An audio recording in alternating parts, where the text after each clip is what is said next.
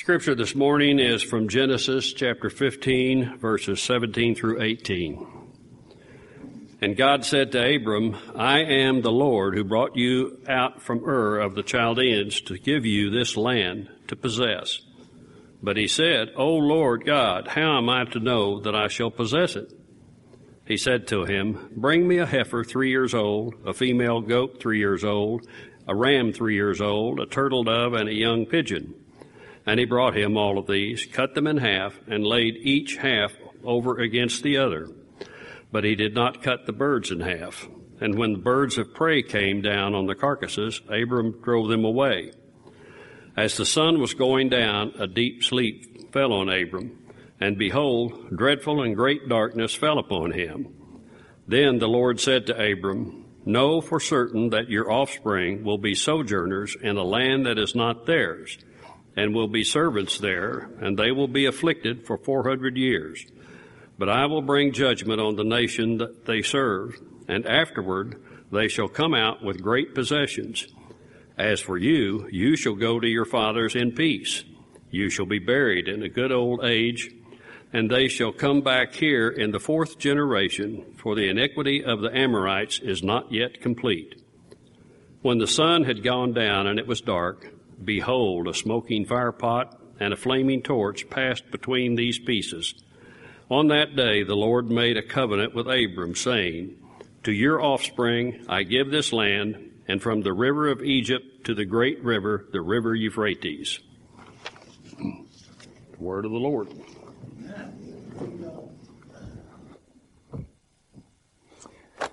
Well, that's a strange story. If you're listening to that story, that's a weird one.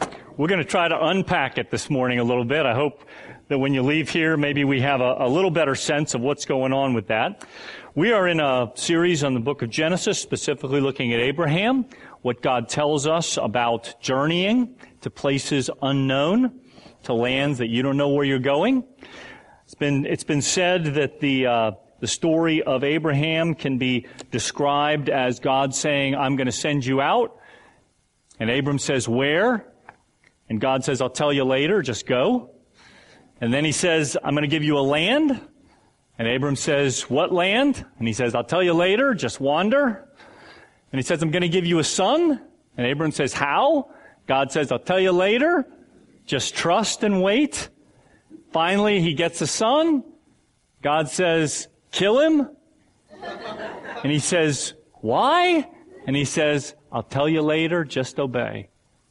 If you want to summate Abram's life, this is a man who was put in positions of having to do things that he had really no understanding of why he was doing. You and I in the Christian life are faced with a lot of times where God just says, believe it, do it. Chapter 15 is one of the pivotal chapters in all of Scripture.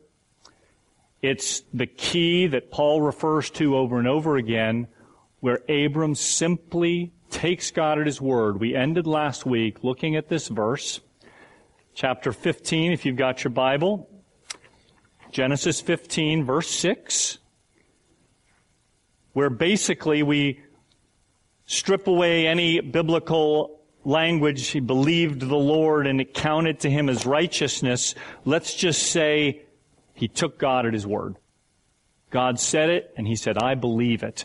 Something Abram didn't understand at that moment happened to him, and he was made right with God. Paul's going to pick up on this, and we'll talk about it later. But this idea of Abram in this covenant began back in the 12th chapter, chapter 12, 1 through 3, where the Lord says to Abram, go from your country, your kindred, your father's house, to the land I will show you.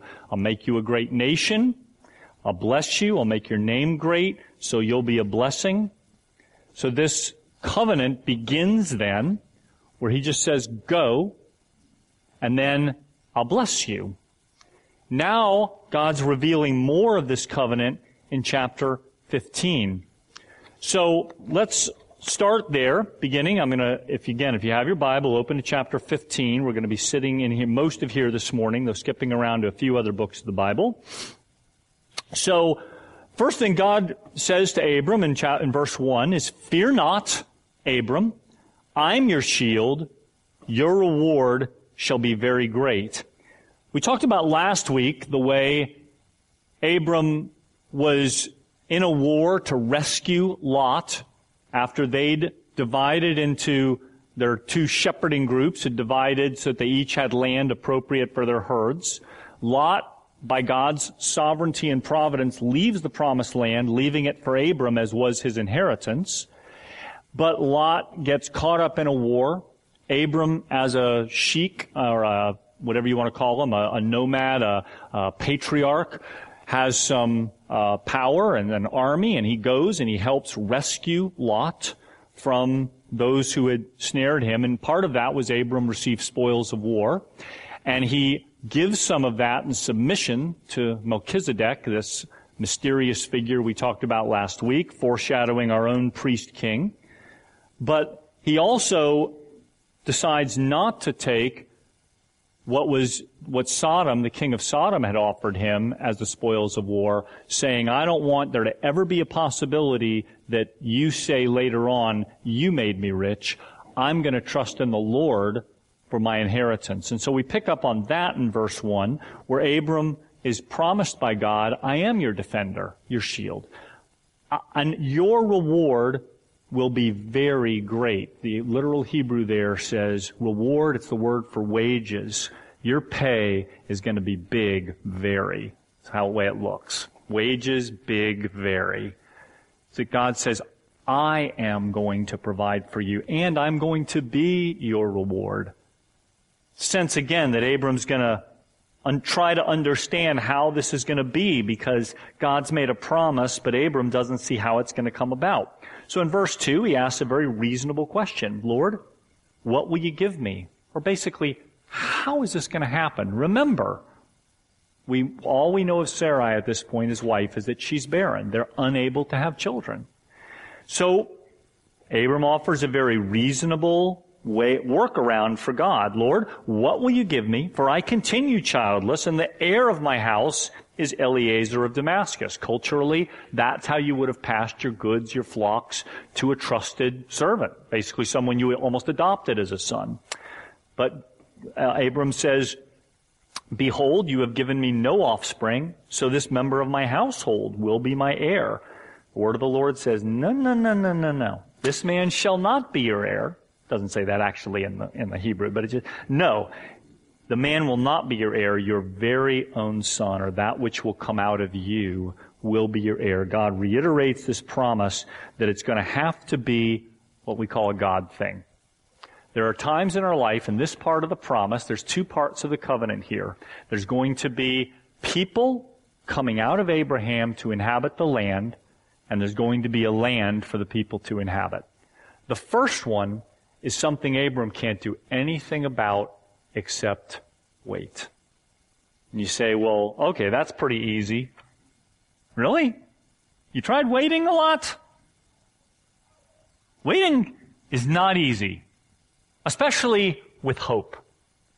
Nancy and I were having a discussion this week, and, we're in the process now. Many of you know, it's no secret that our lease here runs for another year, and then depending on, we don't know what's happening with this building, and part of my reason for preaching this message is in Genesis to myself of, I don't know where we'll be. We may be a wandering tent people. I don't know, but this facility's been wonderful, but God may have something else for us. We don't know. We just don't know. It's unclear because there's a date set. And we also, are looking for a youth minister and children's minister. Nancy's been very ably ministering to our youth for many years and facing a lot of unknowns in this is my work as well as my calling. And, it is so easy to wait with this attitude as I was this week of, it's not going to work out very well. I don't know how we're going to do it. I don't know. We probably will have to go to some crummy building somewhere. I don't know whoever find a youth pastor as good as you, honey. I didn't quite say it like that, but that was sort of my attitude. And she very rightly said, wow, it's not very faith-filled. I was like, yeah, it's easy for you to say. You're not the pastor. It's like, no, it's hard for me. She says it's hard for me to step down. But this is our lot of waiting is we can wait with the attitude of it's all going to crumble down, the Eeyore waiting style, it'll never work. Or we wait with the attitude of joyful, hopeful expectation that the God who promised is a God who is faithful to His promises. You think that's easy? Lead the way. Because when we're facing a situation where you're barren and God's promised you a child and you don't see any way that this promise is going to come out, and yet to wait with hope, to keep reminding yourself of eternal truth when temporal things say no way, sometimes you reach the end and you just have to say, okay, God, it's up to you. Nancy and I are watching the old movie, The African Queen, this week. Great movie. Humphrey Bogart, Katharine Hepburn. They're sailing this boat, the African Queen, down to try to help sink a German ship. And they have all these adventures to get to the end of the river, which is not navigable, they think, but they make it over waterfalls and all the terrors of that. And finally they get to the bottom of the river and they don't know which way to go. And it's just, they just have no idea. And they just say, well, let's try one way. It's as good as the other. And the boat gets stuck at the end and they have no strength left. And Katharine Hepburn kneels down and prays and says, God, we think we've done, basically I'm paraphrasing, but we think we've done what you wanted us to do. We've run our race. We're done. We have no strength left. And they fall asleep thinking they'll die in the boat. And the rains come in another part of the upland, and when they wake up, the boat's been lifted up and it's been carried to the lake, which was only just over the ridge. They couldn't see it. They got 99.9% of the way there, and they lost their strength, but the rains take them over. And sometimes there's a place where the Holy Spirit has got to simply take us where your strength isn't enough. And that's the gospel, is that your strength won't get you to heaven. It won't get you to Christ. Abram believes God, and all of a sudden his standing is counted as righteousness. Paul comments on this. If you've got your Bible and want to turn to Romans 4, Paul uses this passage in trying to explain about how we're justified or made right with God. As we're celebrating the 500th year of the Reformation coming in October, this was pivotal key verses in Romans that awakened Martin Luther. For what does the Scripture say? Romans 4:3. Abram believed God, and it was counted to him as righteousness. Now to the one who works, his wages aren't counted as a gift, but as his due. Remember the wages? Your wages I'm going to pay, says the Lord. Very great wages. Not wages you've earned, Abram, but wages I'll give to you because you took me at your word. To the one who does not work, but believes in him who justifies the ungodly, his faith is counted as righteousness. Second promise. It's not just got to be a God thing. It's also now a land for these people to get into. And that's something Abram could do something about. He could take the land. He could begin to prepare that. But God says, wait, this is not what you think it's going to be. And now we get to this story, which is it's a weird one. And it's weird because we don't live in that culture in that time. But let me try to unpack it. God promises him, and he says, I'm the Lord who brought you out of Ur of the Chaldeans, verse 7 of Genesis 15.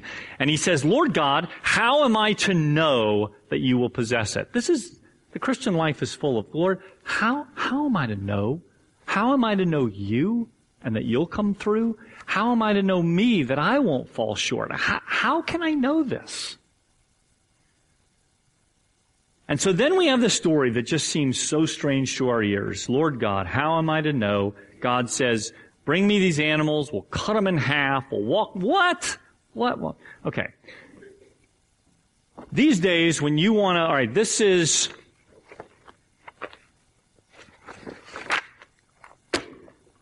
what we had to sign when we bought our house. Right? Any bought a house lately? We got 100 pages of government regulations signed. You know how many times you have to sign? They bring their own pens because your pens run out of ink. The first pen runs out of ink as you're signing, because this is what happens. We understand that. Any of you have refied a house or bought a house, you understand basically you're signing your children, your life away, and these 100 pages signify that a contract is being done, but you aren't getting that house if you aren't signing this. Came across a number of years ago, my grandfather and grandmother bought a house in Newburyport, Massachusetts in 1920. It was one page and about half a page on it where the bank president said, "Claude, I know you're a good man. If you'll, for X amount of money, I know you'll pay me back by this date. Sign, bank president, you sign it."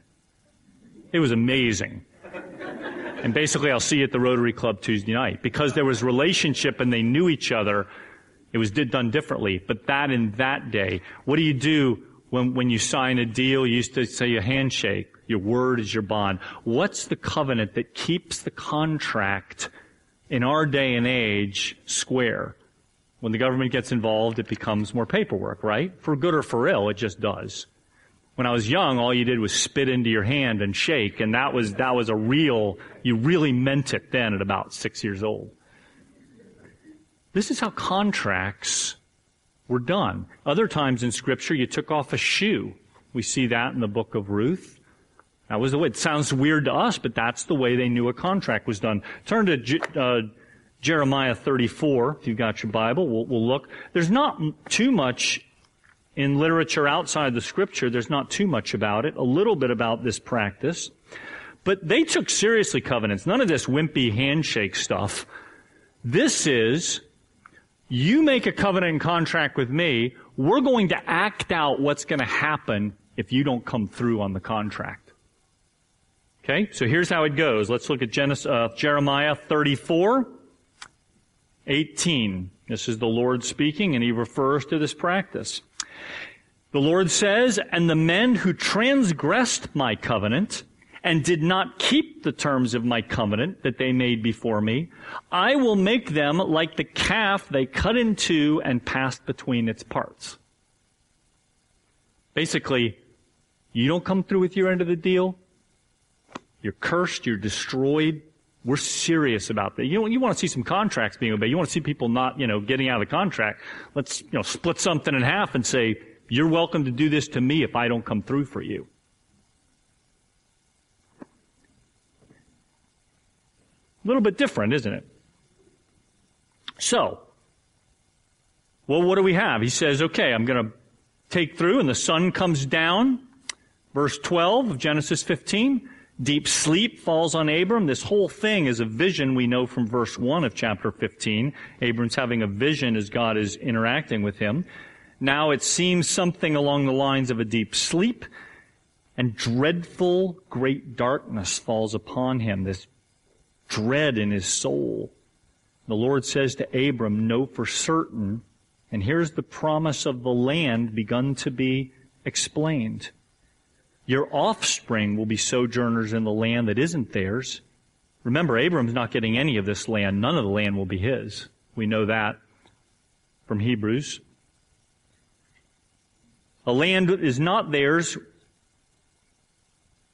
They will be afflicted for 400 years, talking about the Egyptian captivity. "But I'll bring great judgment on the nation that they serve, and afterward they shall come out with great possessions." So he's telling him the land is coming, but it's going to be 400 years in the future. The promise is real, but it's not in your timetable. Talked about last week, I'm sure from Abram's perspective, there's part of him that says, yeah, great promise, God. 400 years. God doesn't see like we see, because look at what he says in verse 15. "As for you, Abram, you shall go back to your fathers in peace. You'll be buried in a good old age. And they, your descendants, will come back here in the 4th generation. For the iniquity of the Amorites is not yet complete." And that's something else altogether. So, 17, when the sun had gone down, it was dark. Behold, a smoking fire pot and a flaming torch passed between the pieces. Now those words, the imagery and the words used really seem to indicate it's just one thing. It's just it's a flaming pot with a torch coming out of it, not two different things. But it's the same words used as when the smoke and the light that was on Mount Sinai, the presence of God there, also where there was a cloud by day and a fire by night as they're being led from Egypt, and that same words are used of this is the presence of God. There's no mistaking what he's trying to say is this is God's presence going before them, in between those pieces. On that day, the Lord made a covenant with Abram. Listen to that. Up till this time, the promises had been made, but no oath or covenant had been made. This was the ratification of the covenant. Abram had trusted God, and now the covenant is made. On that day, the Lord made a covenant with Abram, promising him the land to his offspring. So, Lord, remember his question, how can I know? And God says, let's make a contract. Let's make a covenant. They didn't do paperwork. They split animals and they walked between them. Now I want you to notice something. In covenants of that day, vassals and lords, greater and lesser, would make covenants, and both parties would pass through, and the lesser in particular, the one who was going to be the servant of the Lord, would have to pass through and swear allegiance, swear loyalty. It was a covenant of two people. Do you notice in this covenant only one person walks through? Remember what the covenant means. If I don't come through, then let a curse fall on me. Let me be torn apart. Who passes through this? When the sun had gone down, a smoking firepot and a flaming torch. This is a unilateral covenant. This is a covenant that says, Abram, you've trusted and believed in my word. You've taken me at my word. I'm committing myself to you. It's not up to your righteousness. This isn't the Mosaic covenant where I bless you if you do well and I don't. There are covenants that are dependent. This one's not. He says there's going to be a curse that falls upon and being torn apart. Somebody's going to have to pay if there's sin.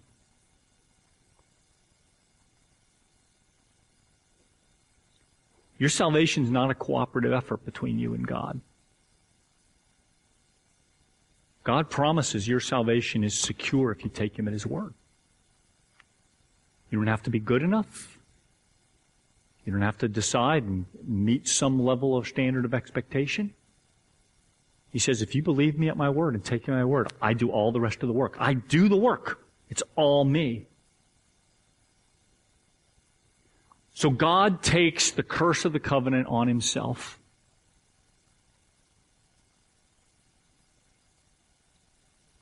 Mark 15:33, because this is in Genesis 15, we're going to see in Mark 15 just a second. This is really the first presentation of the gospel, what we've just read, this strange story that you see and you think animals split apart, smoking torches.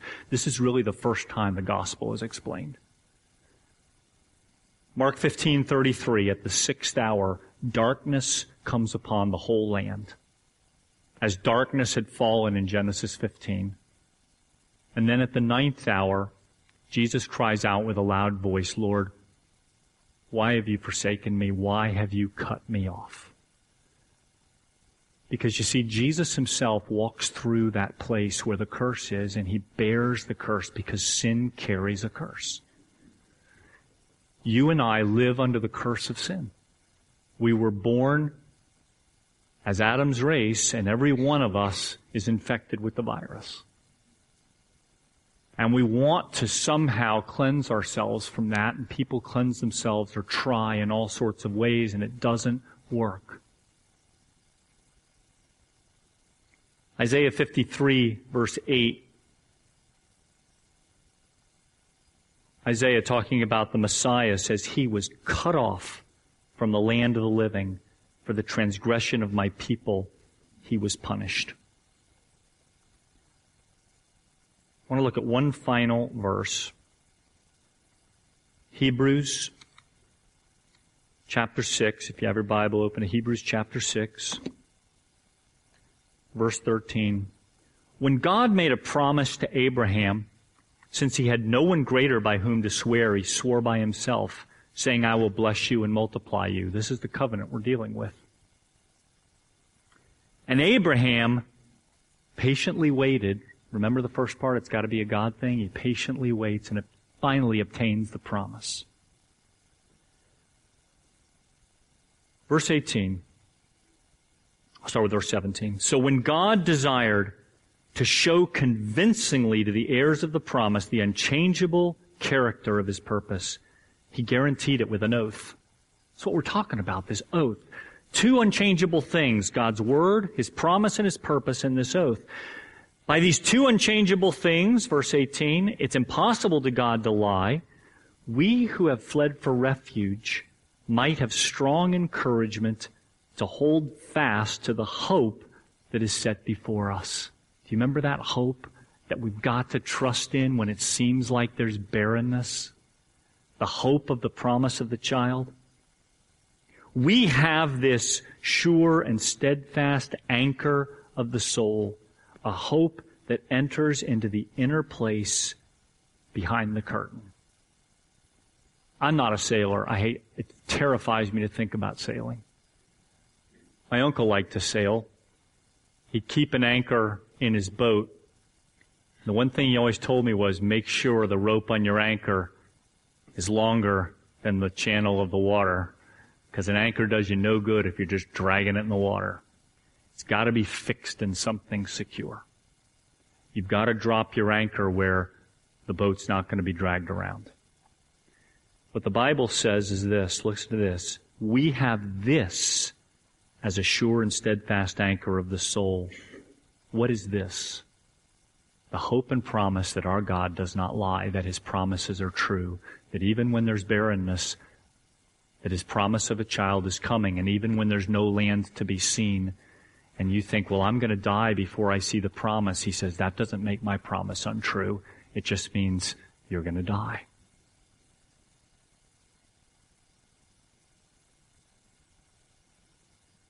I don't know about you, but I need an anchor for my soul, because this world is filled with things that make me feel like my anchor is being dragged in the water. It doesn't take me long to read the news or to see things around me and think, there's so much that provides no security for me.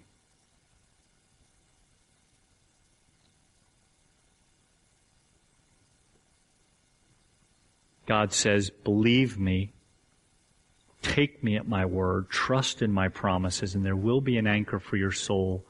So it's inside the veil. You know what's inside the veil, don't you? The presence, the living presence of God. If you trust in religiosity, if you trust in tradition, it's not inside the veil. That's man's stuff. The living presence of a living God who changes lives lives inside the veil. And that veil's been torn apart now. And we can see clearly, because the veil was his flesh, it says, and now we see him face to face. Not yet physically. That'll come when he returns or we go to him.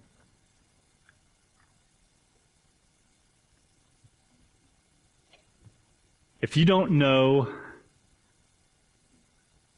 the one who passed between and made the contract and made the covenant and has done everything necessary for you to not only come to him and trust in him, but also to live for him, because what we've begun by the Spirit in salvation, we can't complete, it says in Galatians 3, in the flesh. And Paul says the reason we can't even live after our salvation, we can't live. He says, you know what he banks on? Galatians 3:6. Because remember Abraham, he says, he believed God and it was accounted to him as righteousness. He goes back to that verse and he says that's why you need as Christians to walk in the power of the Spirit even as you've trusted him for your salvation. Bank on his promises. They're secure and the wages are very, very high, exceedingly great. Let's pray.